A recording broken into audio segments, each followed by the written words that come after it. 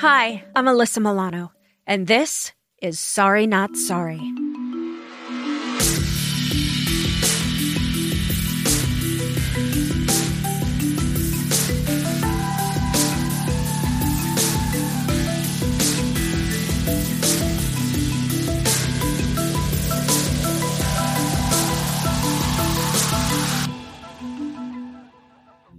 My guest today is Malcolm Kenyatta. Malcolm is a member of the Pennsylvania State Assembly and a candidate for the Democratic nomination for the United States Senate election in 2022.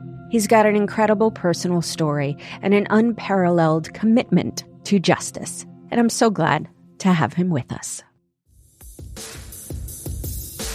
And I don't trust the people who want to overturn the election to make our election law. Right now, Pennsylvania state Republicans are targeting voting laws and trying to increase their control over the courts after losing a legal battle to contest the presidential election results. A new report from the bipartisan Brennan Center found that the state is the launching pad for 14 legislative proposals to restrict or complicate access to voting. The story starts with Donald Trump tweeting that there would be a press conference on Saturday morning at the Four Seasons in Philadelphia. People assumed he meant here, the Four Seasons Hotel, but another tweet followed with a clarification. No, not the hotel, but Four Seasons Total Landscaping, a gardening company in an industrial area on the outskirts of Philadelphia. I'm Malcolm Kenyatta, working person, running for the United States Senate. Sorry, not sorry. Hi, Malcolm. Thank you so much for doing the podcast. How are you? I'm well, thank you. More importantly, how are you doing? You know what? I am as busy as I've ever been, as you might imagine. Let's talk about the fact that you're running for Senate, and Correct. Let's go into why you're running for Senate. I think there are like two questions, not only in my personal election, but I think it's two questions for everybody in the entire country that we're in the process of answering. One, are we going to have a democracy or not? There's nothing predetermined about America's success.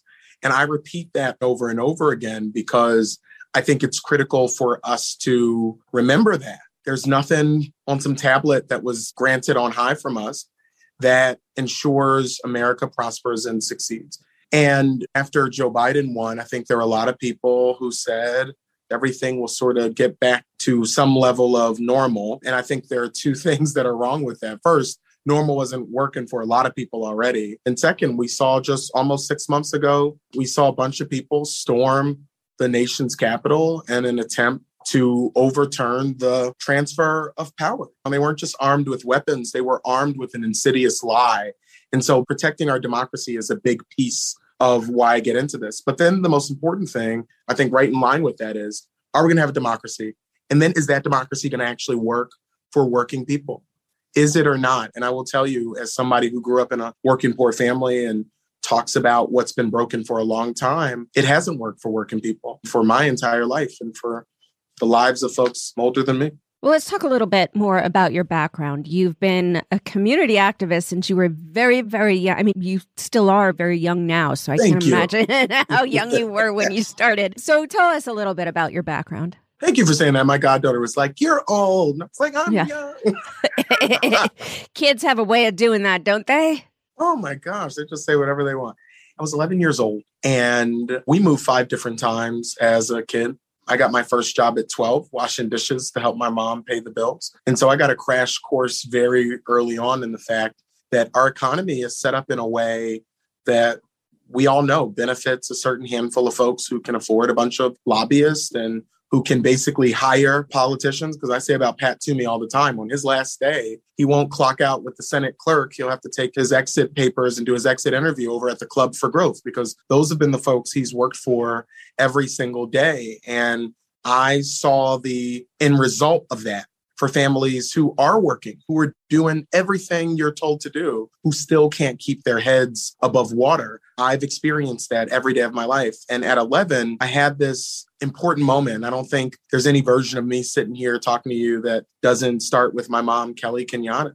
I was living on this block, Woodstock Street, which is in my now district.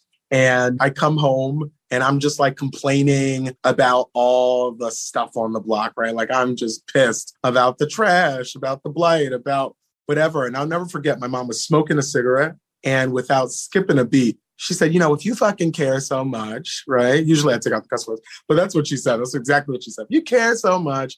Why don't you go do something about it? And I was like, oh, okay. I ran. And how old were you? 11 at this time? I was 11, yeah. My mom was tough as hell, man. She was the sweetest person I know, but she was tough as hell. And she said, if you care so much, go do something about it. And that is something that has really stuck with me because I do not believe in heroes in our politics. I don't believe in it. I think we've gone down so many rabbit holes if we get stuck in this cult of personality around a single person. I say to folks, I don't need you to be a part of my cult, but I am asking you to be a part of coalition because I believe that when working people, when we actually speak up for ourselves, that there's incredible power in that to create the change that addresses the material conditions of people in these communities. Because election after election, we've had folks running who tell us how much they, quote unquote, care about us. Sometimes they even dress like they care about us. When it comes to Black Lives Matter, as a proposition, the statement Black Lives Matter is unquestionably true. It is a truism. It is indisputable, period, full stop. Black lives matter and matter enormously. Every human being is a precious gift from God. That being said, and quite rightly, the overwhelming majority of Americans agree with the proposition Black Lives Matter. It should be 100% of Americans agree with the proposition Black Lives Matter. That is different, I would note, than the specific organization that has taken up the name Black Lives Matter.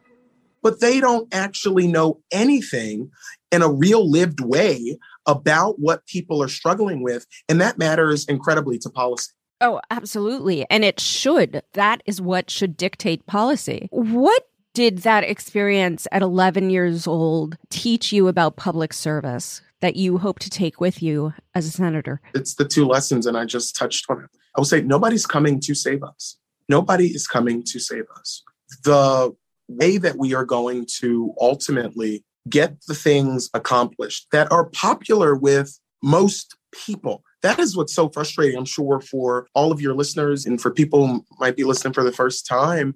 Raising the minimum wage, addressing the climate crisis, dealing with the debt crisis, not just student debt, but medical debt, which we know is still the number one reason people go bankrupt in this country. Doing something about housing, putting folks in a position where no matter where they decide to move or have kids, that kid is going to be able to go to a quality public school. These are things that are broadly popular with the American people, but it's not popular with the folks in the Senate. It's also what they've pinned radical ideas on, which, I'm sorry, expecting a good education, expecting people to not have to live in debt or to live without a home. These are not radical ideas. Sorry, not sorry. Yeah, exactly. This is not radical. These are common sense things. But the issue is we don't have enough elected officials who actually have skin in the game when it comes to the results of this public policy. Or they forget somehow. They evolve into something differently and they don't want to look back at what made them who they are and the struggle that they have. Because I see that a lot in the entertainment industry, right? Every actor, every person in the entertainment industry has a pretty humble beginning. Unless you're born into a Hollywood family, which sure, there are some of those, but most actors or artists in my industry, they do so for that reason. You want to change your life? Do something about it because we have no way out. And so I feel that there is an element that some people don't want to look back at the struggle once they've had a certain amount of success. And that could also be what's happening with certain elected officials. I think there's certainly examples of that people can pull out. But I think because of how broken our core parts of our democratic process are, that you have to raise gobs and gobs of money to even get to Congress in the first place. Because of that, the system as it's currently constituted benefits a certain type of person. It doesn't allow for the person that has struggled.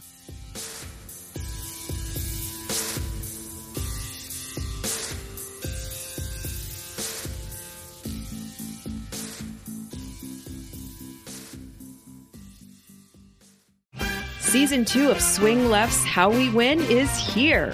We have an incredible opportunity to fight for our democracy. We don't agonize, we organize. And we've got a lot of work to do. Subscribe right now on Apple and everywhere you get your pods for insight, action, and your reasons for hope. I'm Steve Pearson. And I'm Mariah Craven. And this is Season 2 of How We Win.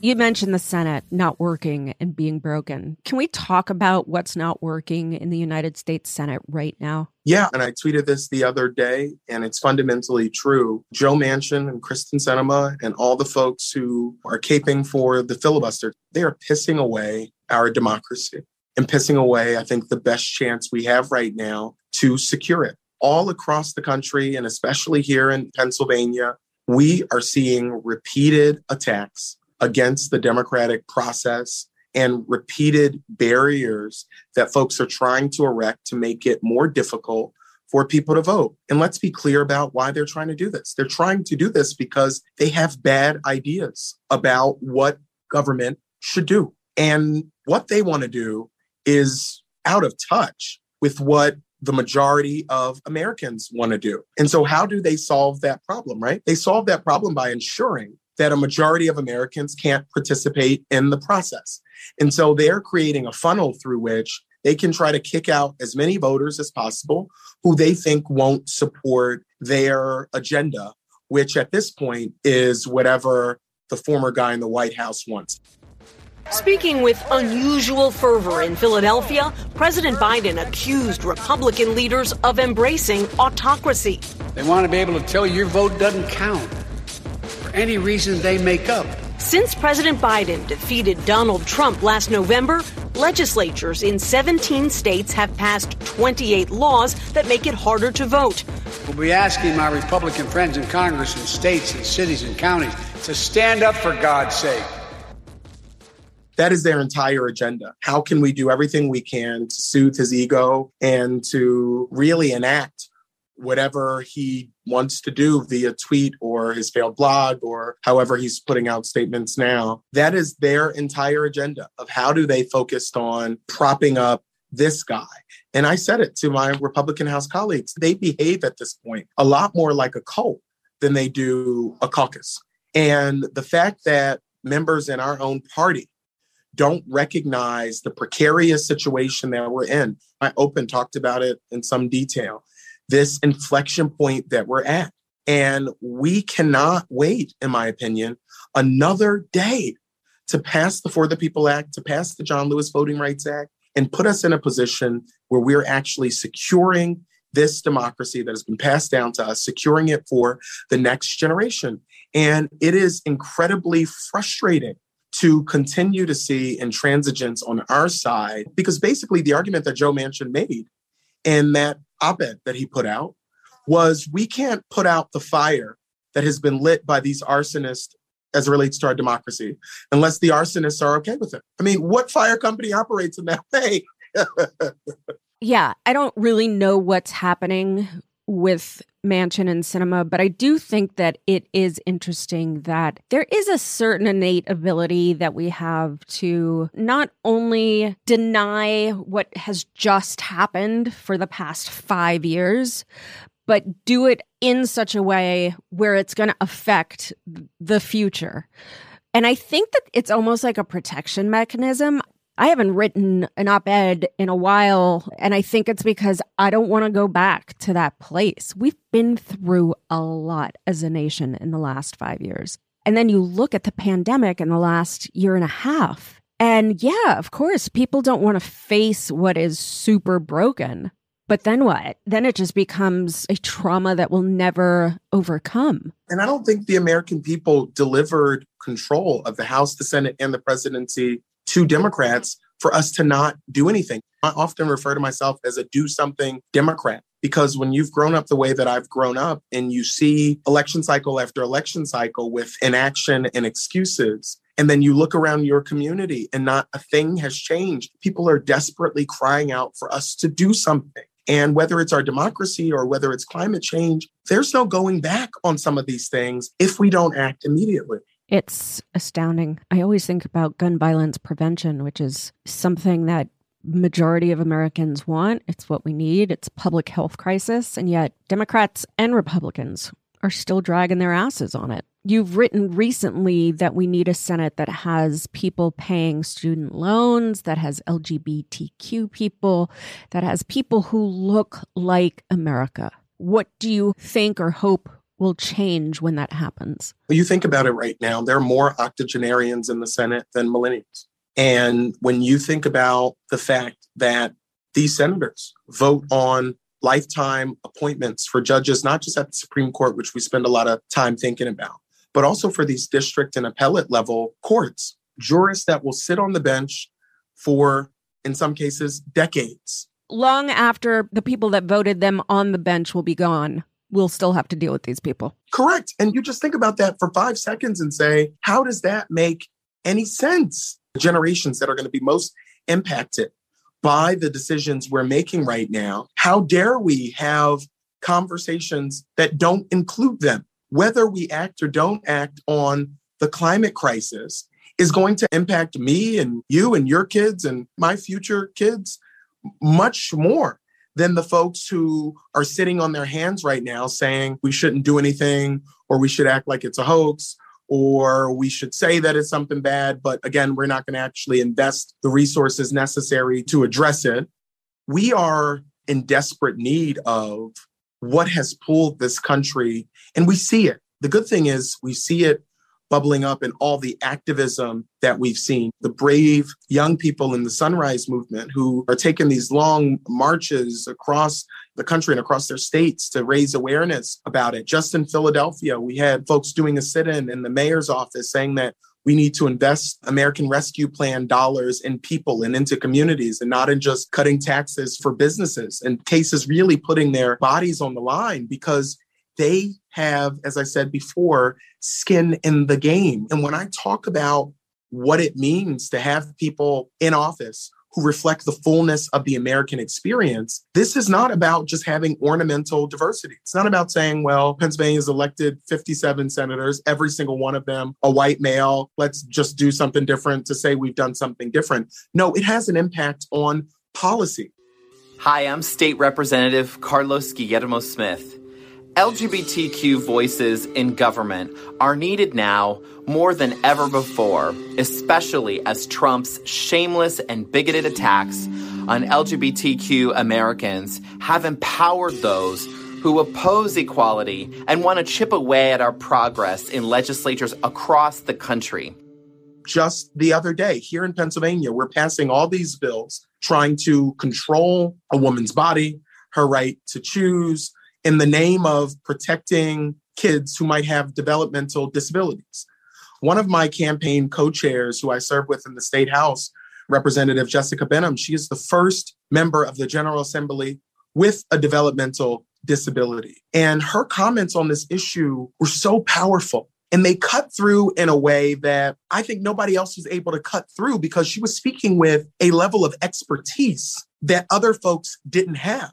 And so a lot of times when we talk about experience in public office, what we're often talking about is how many membership cards do you have to elite institutions? That's what they're really talking about. When folks say, oh, how much experience do you have?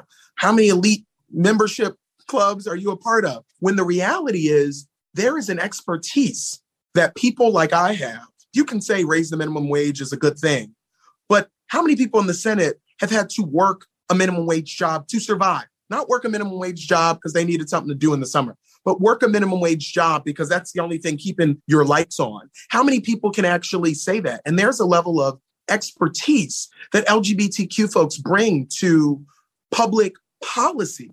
And I've seen it again and again and again, that when I walk into a committee hearing, we're having different conversations because I'm there. We're having different conversations because the women who ran for office and are now in that room, because they're there. We're having different conversations, as I just mentioned, with Representative Benham, because she's there. And that is critical to how we ultimately execute public policy. I want to talk about Pennsylvania for a minute. Tell me about the people there. Who would you be representing? What type of person? What I love about the state is that, first of all, I like to say Pennsylvania is the birthplace of big ideas. The American experiment in democracy was birthed right in my city. And with that has come people who are incredibly resilient in the face of seeing different industries come and leave the state and seeing the ebb and flow of what that has meant for families, but also folks who are deeply forward-looking in terms of being the folks that build and usher in the next big thing. And I think we have such an ability to do that. I say it all the time about the climate crisis. These jobs that are being created right now, every single day in green energy.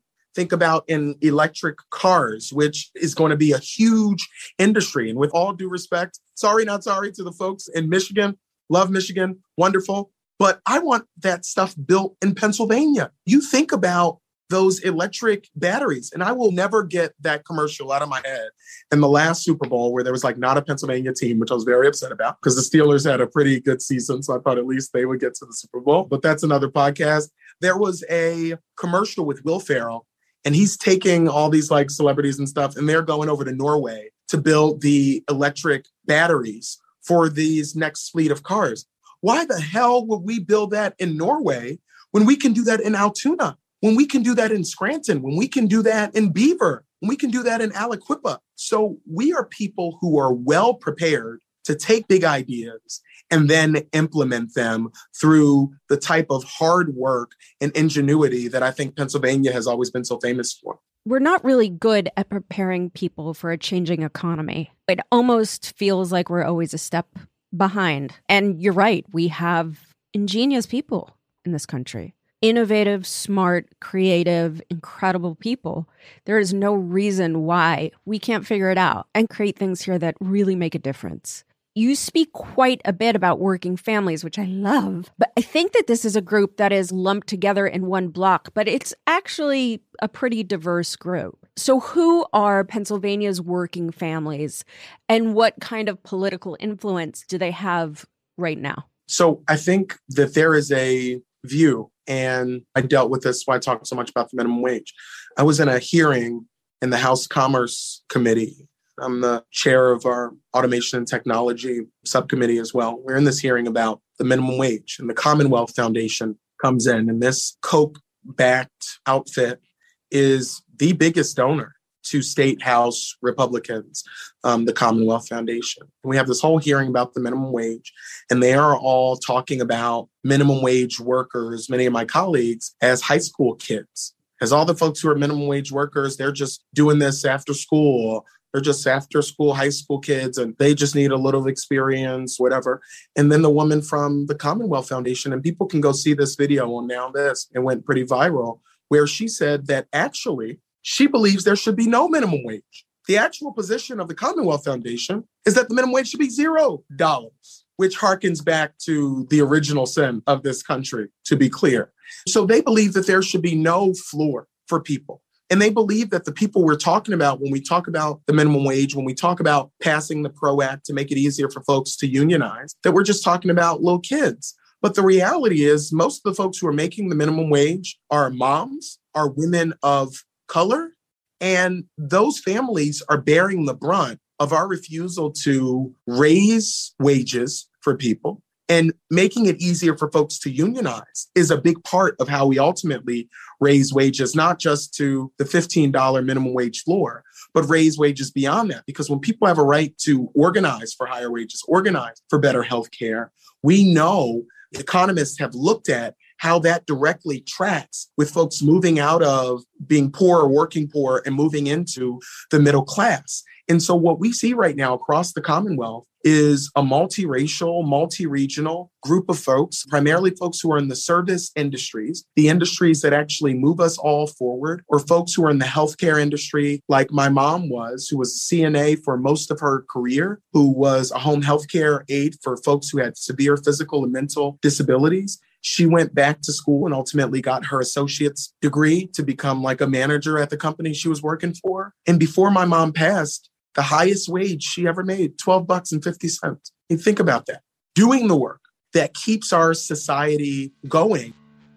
Jamel Brown makes $13.77 an hour, cleaning a very busy emergency department at this hospital in Kansas City, Missouri. I'm not greedy. I just want to get by. COVID has made it particularly difficult this year, with some workers, he says, quitting out of fear. So you were working especially hard. Yes, ma'am. On his feet all day, risking his own health but not making enough to rent an apartment, he crashes at his sister's and talks to us from his car. Did you get a bonus for that extra hard work? We didn't get nothing. Nothing? We didn't get nothing. We didn't get hazard pay.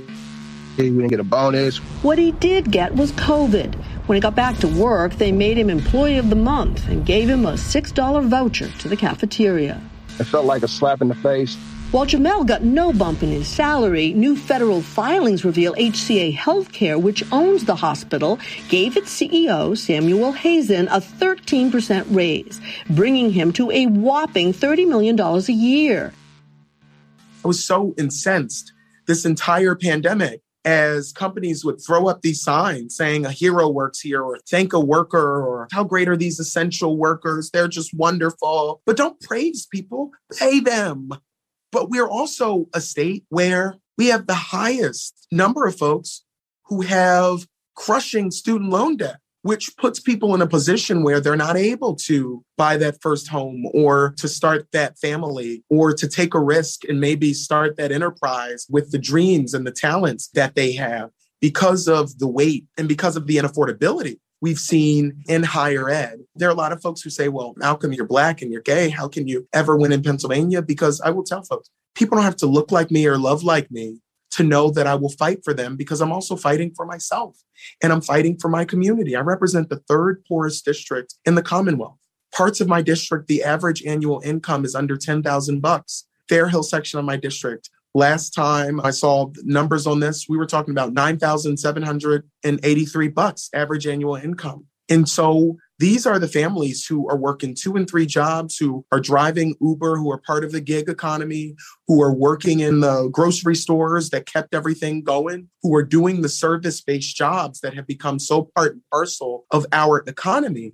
But we have left them out again and again. And you have so many people who talk about the New Deal and the fair labor standards without talking about the fact that in the fair labor standards, we actively left out domestic workers. We actively left out agricultural workers, which make up a lot of the workers in Pennsylvania, workers who were seeing the highest rates of infections because they couldn't work from home.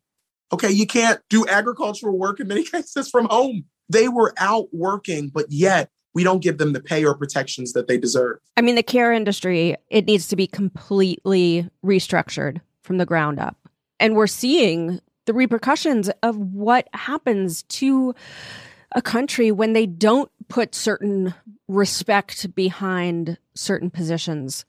The 2 million women that had to leave the workforce because they didn't have childcare, that's a lot of money that has been taken from our economy because of a shortage in child and elder care.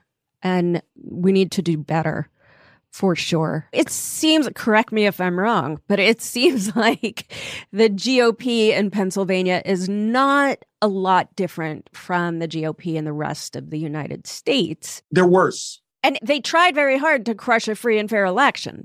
So, absolutely. Tell my listeners what is happening with them in your state right now. A lot of people, I think, got to know me for the first time nationally when I was on Rachel Maddow, using the legislative process and using things I learned as a community organizer to block a bill that I think had it become law. I'm not sure what would have happened in Pennsylvania. This resolution, not a bill, this resolution, which they called an election integrity committee, which you have to use air quotes for because there was nothing about it that had any level of integrity, would have allowed them to investigate the election as it was happening, to investigate the lies that they told. They created lies, and then they wanted to investigate their fever dreams. They would have allowed themselves to subpoena ballots, to impound voting machines, and to physically compel elections officials who are supposed to be counting the votes, physically compel them to come before sham hearings to talk about the lies that they were telling about the election. And I will never forget, and it's one of the best moments of my career, their little Scooby-Doo villain press release that they put out after, were basically saying, we would have gotten away with it too if it wasn't for this radical Democrat. I forget all the things they called me. But this is what they have been up to for a long time, and it hasn't stopped with the election.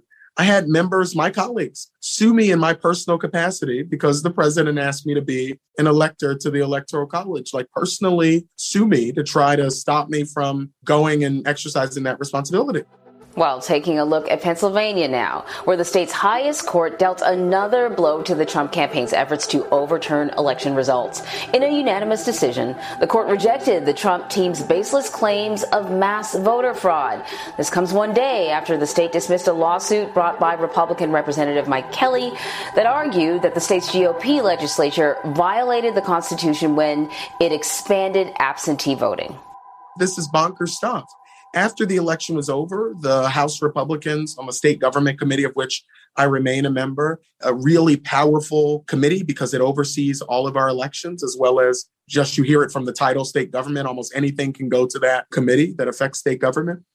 And we conducted 10 different hearings where we heard from elections officials, we heard from so many people. We also heard from, unfortunately, members of the Heritage Foundation and other bonkers people who were part of spreading the election lies and are still spreading these lies today.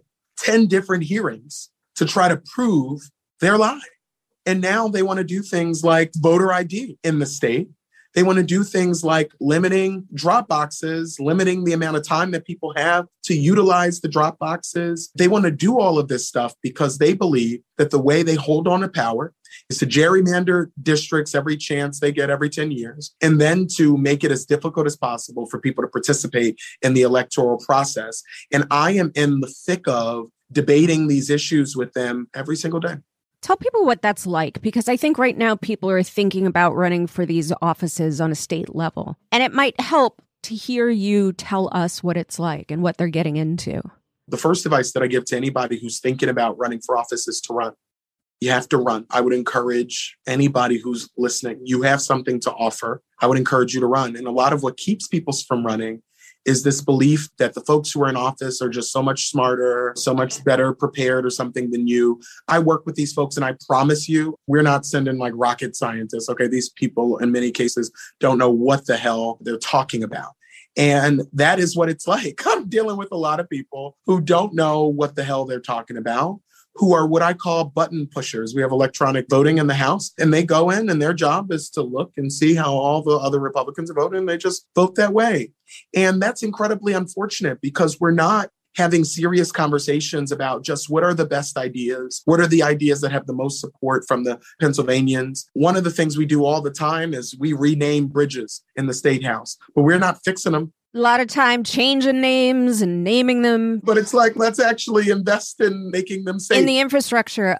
Oh, God, that's so funny and tragic all at the same time.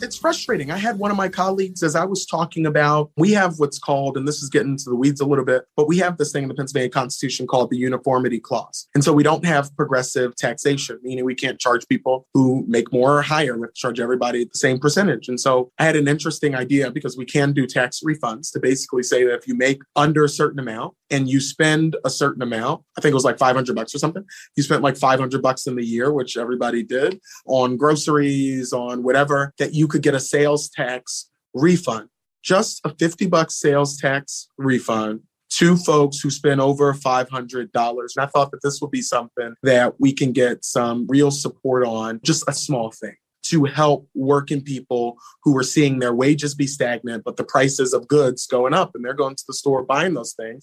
How about we give them some of that money back that they're paying in sales taxes? And one of my colleagues said, we've helped people enough. Come on. On the record, he said, oh, this is nice, but we've helped people enough.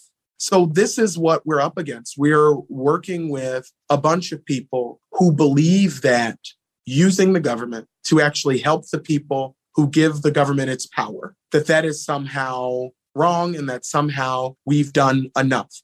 We've done almost nothing. And that's why it is critically important that we have people in government whose feet are bloody from walking over the glass of our inaction. American politics is now more diverse than ever before. Women, LGBTQIA people, and non-white communities shattered records during the 2018 midterm elections. And that's great news because it means that the people who create laws in this country are now more than ever representative of its citizens. Well, sort of. The truth is, we still have a lot of work to do. And I will tell you, my feet are bloody over walking over the glass of our inaction. And when you get to the House, when people run for their local school board, you'll see so many people who are talking about you, but you're not there. And that's why it's critical that working people, as difficult as these campaigns are, and they are hard. You know, I was the first openly LGBTQ person of color to ever be elected to the Pennsylvania General Assembly. I'm the first openly LGBTQ person of color to ever run for the U.S. Senate in American history. And if I'm elected, I'll be the first gay man in the U.S. Senate in American history. Being the first is hard because you're walking into a system that was not designed for you. But I am sick and tired of hearing people try to tell my story for me. I am the expert in my own experience. Working people, we are the experts in our own experience. And we need to be in the room where these quote unquote people who know best, where they can hear from us. We need to be in that room. Malcolm, you just make me happy. I just want to talk to you once a week just to get a pep talk. So what do you say to people who think a gay Black man can't win in Pennsylvania? Well, first, I would say just watch me. That's the first thing I would say. The second thing I would say is when you look at this state, you have about 46% or so of the vote coming out of Philadelphia and the 5 collar counties. And so me being from where I am, I think that's a big advantage because that's where a lot of the population is. But the other big advantage is I go everywhere and I will talk to anybody about what's at stake. And when I show up to communities where people just aesthetically look at me and say, hey, he'll have no connection to what I'm going through and he doesn't look like me, I remind people that that is a tool. This dividing us all up based on what we look like, based on who we love, based on where we're from, that's a tool by folks who are fine with the status quo to keep us from organizing across region, across religion, across difference. Because while we're sitting here fighting with each other over, well, you don't look like me and you have a different hairstyle than I do, and you like different music than I like possibly, then we have nothing in common. When the reality is these folks who populate our government, these millionaires, many of these folks who are in the top 3, 4 to 1% of our population in terms of income, they have a lot less in common with folks in Greene County or in Schuylkill County or in Carbon County than I do. And that has been one of the biggest tricks that the elite has played, is that they have convinced us that we should separate ourselves along urban and rural lines, along suburban and exurban lines. And it is to our disadvantage. And for the longest time, Pennsylvania has been such a regionalized state where people say, well, I'm just going to talk to these people. I can win these people. I'll just stay here. Our campaign has been going everywhere and talking to everyone. And that's why you see the significant support that we have around the state. That's why you see donations from every single county in Pennsylvania, because folks are sick of the same politicians who are selling the same thing they've been selling over and over again. And as I said before, I fundamentally believe that people don't care if I look like them or love like them. They care about if I'm going to fight for them.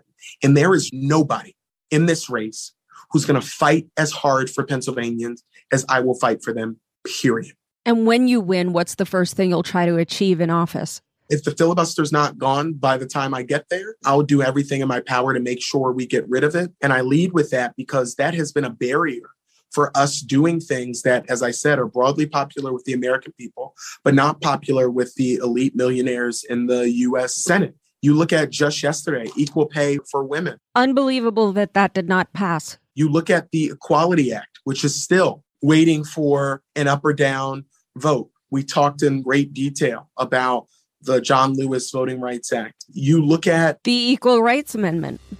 Mitch McConnell is crying crocodile tears that nobody cares because what he has done to the Senate is a mockery of what the Senate used to be. When they were in control of the Senate, they didn't allow any amendments. There was certainly no votes on anything other than judges. That's all they did. And we now have a Democratic majority. You look at so many pieces of legislation that have stalled because the rules are not set up in a way that benefits working people, benefits marginalized people. And a part of what we're going to need to do are change the players in the room and then change the rules of the game. How can my listeners support you and your campaign? So folks can, first of all, go to malcolmkenyatta.com, and that's KENYATTA. So it's malcolmkenyatta.com, and you can sign up to be a volunteer, or you can chip in whatever you want. I'll never forget one of the first interviews I had with somebody, and the reporter basically laughed at me because he said, "You're not taking any money from oil and gas folks. You're not taking any corporate PAC money. Oh my gosh, how will you ever be able to raise the resources?" And what I said is, I want people to know who I work for. And when you chip in whatever you can, you're ensuring that the person you elect actually works for you. We have an opportunity right now to not just make history by electing the first openly gay man to the Senate ever, by having served in the Senate only the 12th African-American in U.S. history, and the first senator from Pennsylvania to not be a straight white guy ever. Not only do we have an opportunity to do that, but we have an opportunity to actually elect a working person. Again, it's not about what you wear. It's not about telling somebody else's story. I'm so sick of these politicians, and we've all heard it, right? And they have this canned story. I met Susan, and Susan had a tough life. It's like, I don't need to talk to you. Where the fuck is Susan? Yeah, exactly. Where's Susan, and why isn't she running? Correct. And so I think for something to be different, something has to be different. And what it's going to take is for us believing in the power of organizing. And that is the type of campaign we're running. A campaign where I'm asking people to be a part of this coalition. So if you believe, like I do, that every single person should have access to affordable, quality healthcare, then this is your campaign. If you believe, like I do, that we should do something about criminal justice reform and that cops shouldn't be able to shoot down unarmed people of color with impunity, then this is your campaign. If you believe that we should do something about student debt and medical debt, that we should make it easier for folks to buy that first home, then this is your campaign. But the only way we win is we have to completely buck a system that wasn't built for campaigns like ours. We have to buck that system. And so every person who chips in whatever they can, it takes us that much closer to the goal. And I'm also at Malcolm Kenyatta on all social media, because the other thing we need to do is to get people to know about us who would be perfectly happy to support us, who just haven't heard about our campaign yet. And so if you can donate what you can and then tell 3 friends about us, imagine what can happen. What gives you hope? My biggest hope, and I say this all the time, and some of these folks I will get to talk to, some of these folks I'll never get to talk to. I can't wait to meet that young person who says, I ran for office because I saw you running. Because it's so difficult for our young people in particular to be something they can't see. That's why, Alyssa, seriously, and I don't just say this because I'm here, the way you've used your platform, somebody who was on TV in all of our homes and remain so with all the different projects that you're doing, you could do what a lot of your colleagues in the industry do, right? They do their things and that's it. But I think what you understand and what all of us understand is that democracy is not a spectator sport. We can't just hope that it all works out. This is not one of those movies or one of those TV shows that you've been in, right? Where it's written the result at the end and we know how it's going to work out and it'll be tough, but it'll all work out in the end. We don't know that it's going to work out in the end. And it requires something of us. And I think about this story of Benjamin Franklin all the time. And I'm from Philly, so of course I think about Benjamin Franklin, where this woman walks up to him during the Constitutional Convention. And she says, Mr. Franklin, what is it going to be, a monarchy or a republic? And he says, a republic if you can keep it. And this is our opportunity to keep it. And a part of the way we keep it is by everybody getting involved in whatever way that they can. For everybody, it's not going to be running for office, but everybody can do something. But I do hope that a lot of people choose to run for office. I really do. Malcolm Kenyatta, you give me hope. So thank you for all you do and for being a part of the podcast. Thank you so much. Government hasn't worked for working families like mine. I know what it's like to see an eviction notice, to work a minimum wage job. My first one was at the age of 12, working to support my family. My dad was a social worker. My mom was a home health care aide. No matter how hard they worked, they struggled to make ends meet for me and my siblings. And unfortunately, my story isn't that unique. It's familiar to Pennsylvanians all across the Commonwealth. Working families from Philly to Erie, from Scranton to Johnstown, from Bethlehem to Uniontown are resilient and leaning on one another. But Pennsylvania and America are at a crossroads. After 4 years of division and just over a month since a failed coup at the United States Capitol, we face a question of who we want to be as a country. I know a lot of people are thinking, this election isn't until next year. We just finished the last election. How are we here already? Well, the reason we are here is that the attacks on our democracy don't stop when there's not an election in November. Nope, they intensify. The bad actors who want to suppress your votes get to work in the dark. And right now, right this very minute, is when we need to be shining our brightest lights on those efforts. Malcolm Kenyatta is Pennsylvania's brightest light. Around the country, bright lights are just starting their campaigns for 2022. And if this razor-thin majority in the Senate has told us anything, it's that we need to expand our majority and make the filibuster and the few Democratic opponents of progress completely irrelevant. There's a Malcolm for every seat. Now, right now, is the time we need to start lifting them up and doing everything we can to make sure they can win. If we wait until next year, it'll be too late. So, dust off those canvassing shoes and let's get to work. Sorry Not Sorry is executive produced by Alyssa Milano. That's me. Our associate producer is Ben Jackson. Editing and engineering by Natasha Jacobs. And music by Josh Cook, Alicia Eagle, and Milo Bugliari. That's my boy. Please subscribe on Spotify, iTunes, or wherever you get your podcasts. And if you like the show, please rate, review, and spread the word.